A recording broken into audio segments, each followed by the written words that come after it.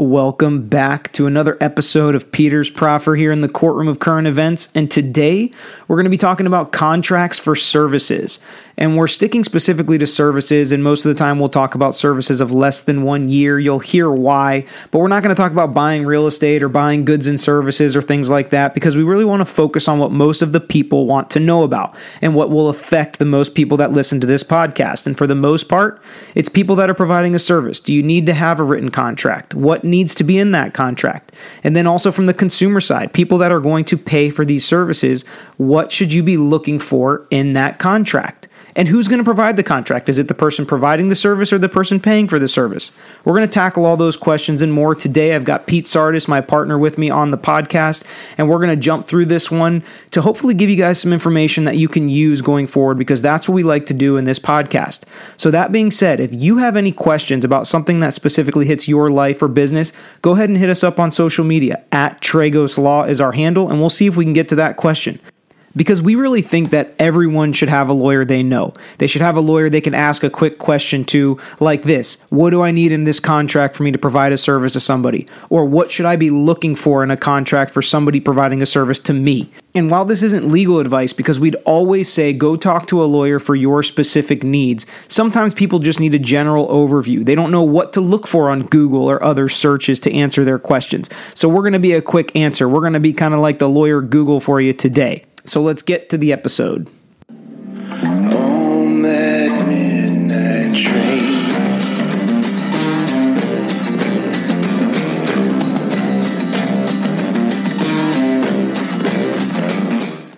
All right, so today we're talking contracts, and in law school there's an entire class built around contracts. There's all sorts of different kinds of contracts that have different rules, including when you're going to buy real estate or buy a specific good or hire somebody for 5 years, dealing with employment contracts, things like that.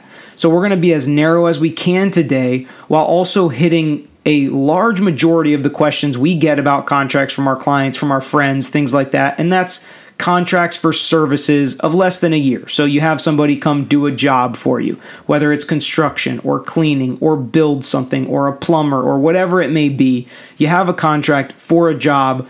What needs to be in it? Does it even need to be written? We're going to go through all sorts of questions today.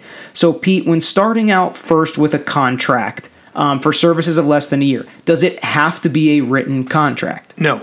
There's no rules that require that a contract needs to be in writing for a service that will come to fruition, meaning that will end within a 1 year period. And the reason we're saying no to that question is because legally speaking, it does not have to be written to be binding. If you handshake with somebody or we agree, Pete, you're going to come build my chair for me for $50, that's good enough. That's an oral contract. In a lot of arenas, like real estate, for example, it does have to be a written contract with certain terms.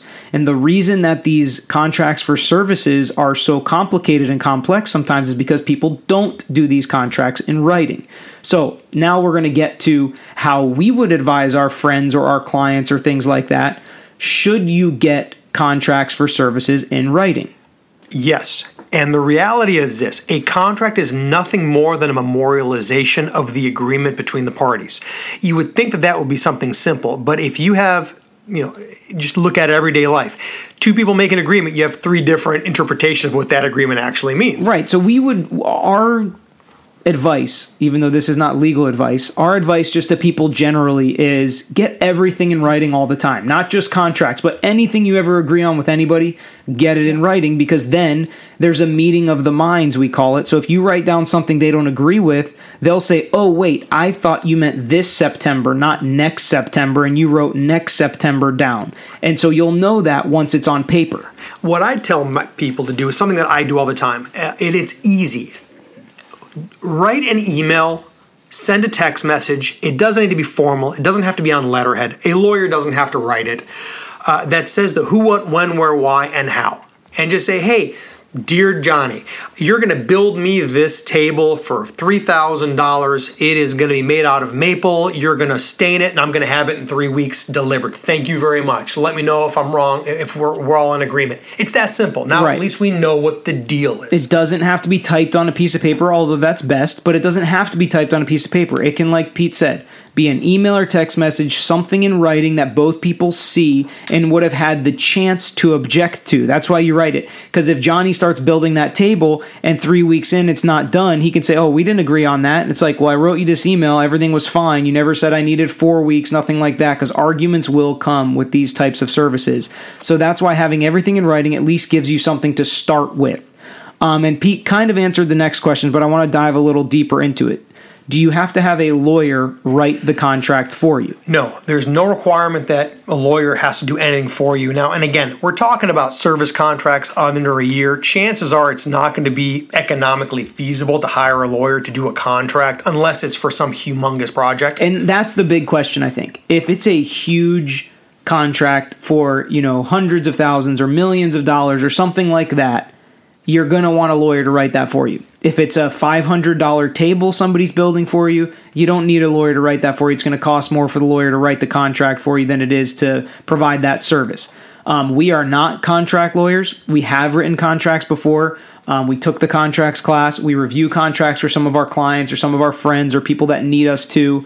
But we are not the types of lawyers that write contracts. Those are known as transactional lawyers. We are litigation lawyers.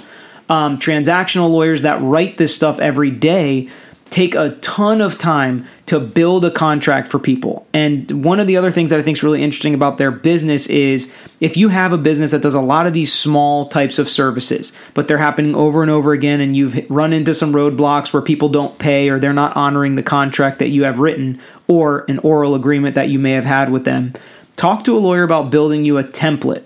And they can put in certain paragraphs that you just fill in the person's name, you fill in the scope of work, things like that. But everything is pretty much the same on the terms of the contract. You can have a lawyer pay them one time, even if it's for small services, build you a template that then you can finish and write in the details each contract that you sign. So it's some upfront cost, but it's going to save you a ton of money and a ton of headache on the background. So while you don't have to have a lawyer write it, I think there's a huge benefit to having a lawyer involved, depending on the size or frequency that you may be contracting for these services. So let's get into what people are asking about. And the specific question is, what needs to be in these contracts? So we're going to speak generally because each contract may have some specific things you may put in it. But let's say a general contract for services. What do you need to put in that contract to protect you, whether you're on the consumer side paying for the services or you're the one providing the service? I alluded earlier to the who, what, when, where, why, and how. I would focus on that, but it's not just saying you're gonna cut my grass on Fridays for $30. Normally, I think that if you're doing a contract and you're asking somebody to provide a service for you, and it's something other than clean the pool. Well, let's talk about clean the pool because I just actually went through this recently. Clean the pool. Does that include pool chemicals? Does it include sweeping the pool? You need to make a realistic representation about, and it's a legal term, the scope of the work that you're expecting to be done. So when we talk who, what, when, where, why, and how, the who is who's going to be involved. Pete is going to pay Peter to build a table. So Pete and Peter are the who. So you want your name and whatever the service company's name is in the contract. Then the what is what you're talking about now, the scope of work. What is actually going to be provided in this service? And be as specific as you can. They're going to do this, that, the other. They're going to provide these materials. They're going to do this, that, and this is the time period in which they're going to do it with. And that's a big thing, is just the length of the agreement. How long is it going to take for them to complete this task for you? How long is this agreement for? Is it month to month? Is it going to be for 6 months? Is it going to be a monthly thing, or is it just a one-time payment? So you have to really kind of describe the length of the contract, the length of the services within that contract. And of course, one of the most important parts is the contract price. How much is this going to cost? Is it a one-time payment? Is it month to month? How are the payments going to be made? Are you going to take a draw, pay 50% up front, 50% at completion? Are you going to pay $1,000 a month? What is that payment going to look like? You want to be specific with those payment terms in the contract. You want to be specific about when you expect it to be paid. If there is a late payment, you want to put in there, some kind of interest or penalty that may be made in order to continue to make sure it's being paid on time. What else do you want to have in there? You're going to want to put in any penalties that may exist if the job's not done timely or done correctly. If it's a job that involves something that could damage or cause injury, you want to make sure that whoever's doing this job has insurance. Are they bonded? Do you need a permit? Who's pulling the permit? Well, you want to make sure the insurance thing is really important. So you want that in the contract as a separate paragraph, that the person providing this service will maintain insurance at all times, and ask for a copy of that insurance. That's the biggest thing. Something goes wrong, someone gets hurt on your property, someone gets hurt building your table, something happens where someone's injured and they're going to look to you for it. Well, you want to make sure that the person that's going to actually be responsible, which may be the person providing the service, has insurance. Because if they have no insurance, someone's going to look to you to pay for those bills. So that's really important to put in there. You know, it's interesting because some of you might know this. I'm in the middle of a remodel right now at the house, and I have found that the guys that come over, they're like, "Yeah, gutters, no problem. We can put in gutters. Yeah, well, it'll cost you. I'm just making it up. $100. All right, I'll be here next week. We'll put in the gutters." Well, hold on a second. What gutters are you putting in? When are you coming next week? Does that include, and I kind of go through the list of things that I'm expecting, and then you realize the light goes off in their head, and what they were contemplating are gutters, and what I was contemplating are gutters are two different things. So be conscious, especially when you're doing a deal with somebody that's very, let's just say, nonchalant about the details, because the devil is in those details. That's what this contract is for. That person for sure doesn't have insurance. So you always want to work with people that are, licensed and insured. That's the best way. When we get calls that somebody, paid $5,000 to redo their whole kitchen and the person disappeared after they paid their deposit of $2,500, they had no contract, they had no insurance, they had no nothing, and they look to us to try to recoup that money for them, but they haven't given us the proper tools that we need as lawyers to go get that money based on the contract. So we're going to talk next about one of the most important provisions you need to make sure is in every written contract you do, whether it's for services or anything else, and that's an attorney's fees and costs provision. You may be smirking that that's our favorite provision, but it's really to protect you on both sides of this contract. Whether you're the person providing the service or you're the consumer, you need an attorney's fees and costs provision, and you can put it in there for the prevailing party. So whoever wins, the loser's got to pay for the lawyer, because the loser has created this issue, they've created this breach, and they should have to pay the damages. Because like we already said, if this is for $1,000 or $5,000 or something like that, and you end up having to hire a lawyer to fight this contract, and you have to pay the lawyer, you're going to lose no matter what, because you're going to pay the lawyer more than this contract was worth, and you lose on the back end for doing nothing wrong. But if you have an attorney's fees and cost provision in that contract for the prevailing party, you can go collect on that contract without worrying about the attorney's bill at the end. And even better, the person that did create the breach, the person that is breaking the contract and basically going against their word and something they signed, now has the fear of paying all the lawyers in this case. So they're going to make that wrong right, hopefully, before lawyers get involved. So we've hit some of the things. Do you have anything else you think needs to be in the contracts generally? No, I think you've pretty much hit it all. Just as long as when you read it, you can specifically articulate what the deal is, you're okay. And again, there's going to be specific items that are necessary depending on what your specific service is, whether you need a certain license or certificate or permits like you talked about, or chemicals or materials paid for. You want to put all that in there. You want as much detail as you can in the written contract, because the next question is, what happens when you leave something out of the contract? This is a question of construction. And when something is left out, and when I say construction, I don't mean the building. I'm talking about the production of the document. The building of the contract. The building of the contract, right. Whoever writes the contract, if there is something in the contract that is, how do I say, amorphous concept. I get what you're saying. Well, no, but the point is whoever writes the contract is a higher level of scrutiny because Correct. They're the ones that wrote it. But what happens if you and I agree on something and we say, okay, we're going to build this table for $500. It's going to be done in 3 weeks. And it's going to be painted with this specific paint that I want, and you send me the contract and it doesn't have that paint, but it has everything else in there, and you paint it with something else, and I'm like, we agreed on this paint, you told me you were going to use this paint, but you didn't paint it with that. It will be construed against the drafter of the contracts. Now, if you specifically asked for a specific type of paint and it's not in the final documents, the burden falls on you to prove that you had specifically requested this type of paint. So to cut through all the legalese, If something's not in the contract, then it is not something that was agreed to by both parties. So the way that they look at it is the best evidence of what is going to be done and what the parties agreed to is in the written documents, because you talk about a lot of stuff before a contract gets written. I want a 10-foot table. Oh, actually, my room can fit 11. Let's make it 11 feet. We want it to be brown, not this brown, that brown, dark brown, light brown. We want it to have these legs, 4 legs, 6 legs, 8 legs, whatever. So the point of the actual contract at the end of the day is here are the specifics. It's going to be this color, this size, this many legs, and if anything is left out, then it's not going to be a guaranteed win for you on those contracts. You may be able to prove some things, but generally speaking, what's in the contract is what rules. So what happens if somebody breaches an oral contract, meaning just something you agreed on verbally, and you have no written document to back up what you said? How does that case go? Well, it's then your word against the word of the other person.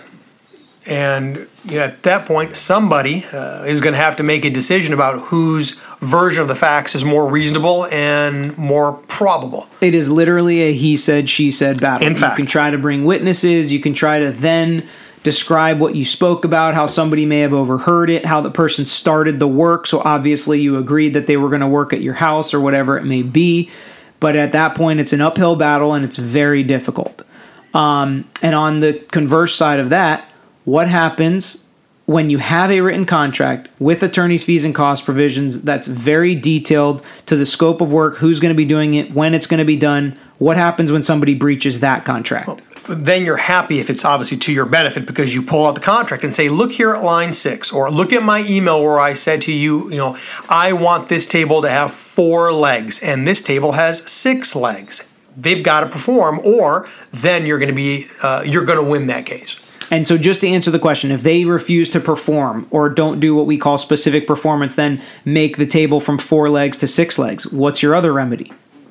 Well, there's going to be, you have to pay someone to fix it, at which point you're probably going to wind up reducing the cost, whatever it costs to fix a table from the price that you pay the person that was supposed to build the table. So you basically go pay somebody else to do it right, and whatever the difference is, you don't have to pay extra. You're just going to be held to the $500 that you guys agreed on. So if it costs an extra $200 to fix it, you're going to take that from the initial person you had the contract with, and you're going to be able to do that because you have that contract. It's not a guarantee. You're not always going to win, but if they don't agree to do that, you're going to file a lawsuit. You're going to have attorney's fees and costs that they're going to have to pay on top of the $500. So chances are they're going to say, fine, here's $200. Go have the guy fix it, as opposed to you getting a $500 an hour lawyer to fight it. The truth is, the more things you have in writing, the more apt it is to avoid the problem. Because that's really what you want. You want to put it in writing not to offend the other party, but to say, hey, here's what I'm expecting from you. Here's what you can expect from me. Do we agree? Yes. Great. So when a problem does come up down the line,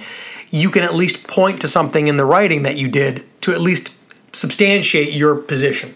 So when thinking about contracts for services, just as a recap, we always advise doing them in writing and having a lawyer at least look at it to give you some kind of generalized idea of which way you should go.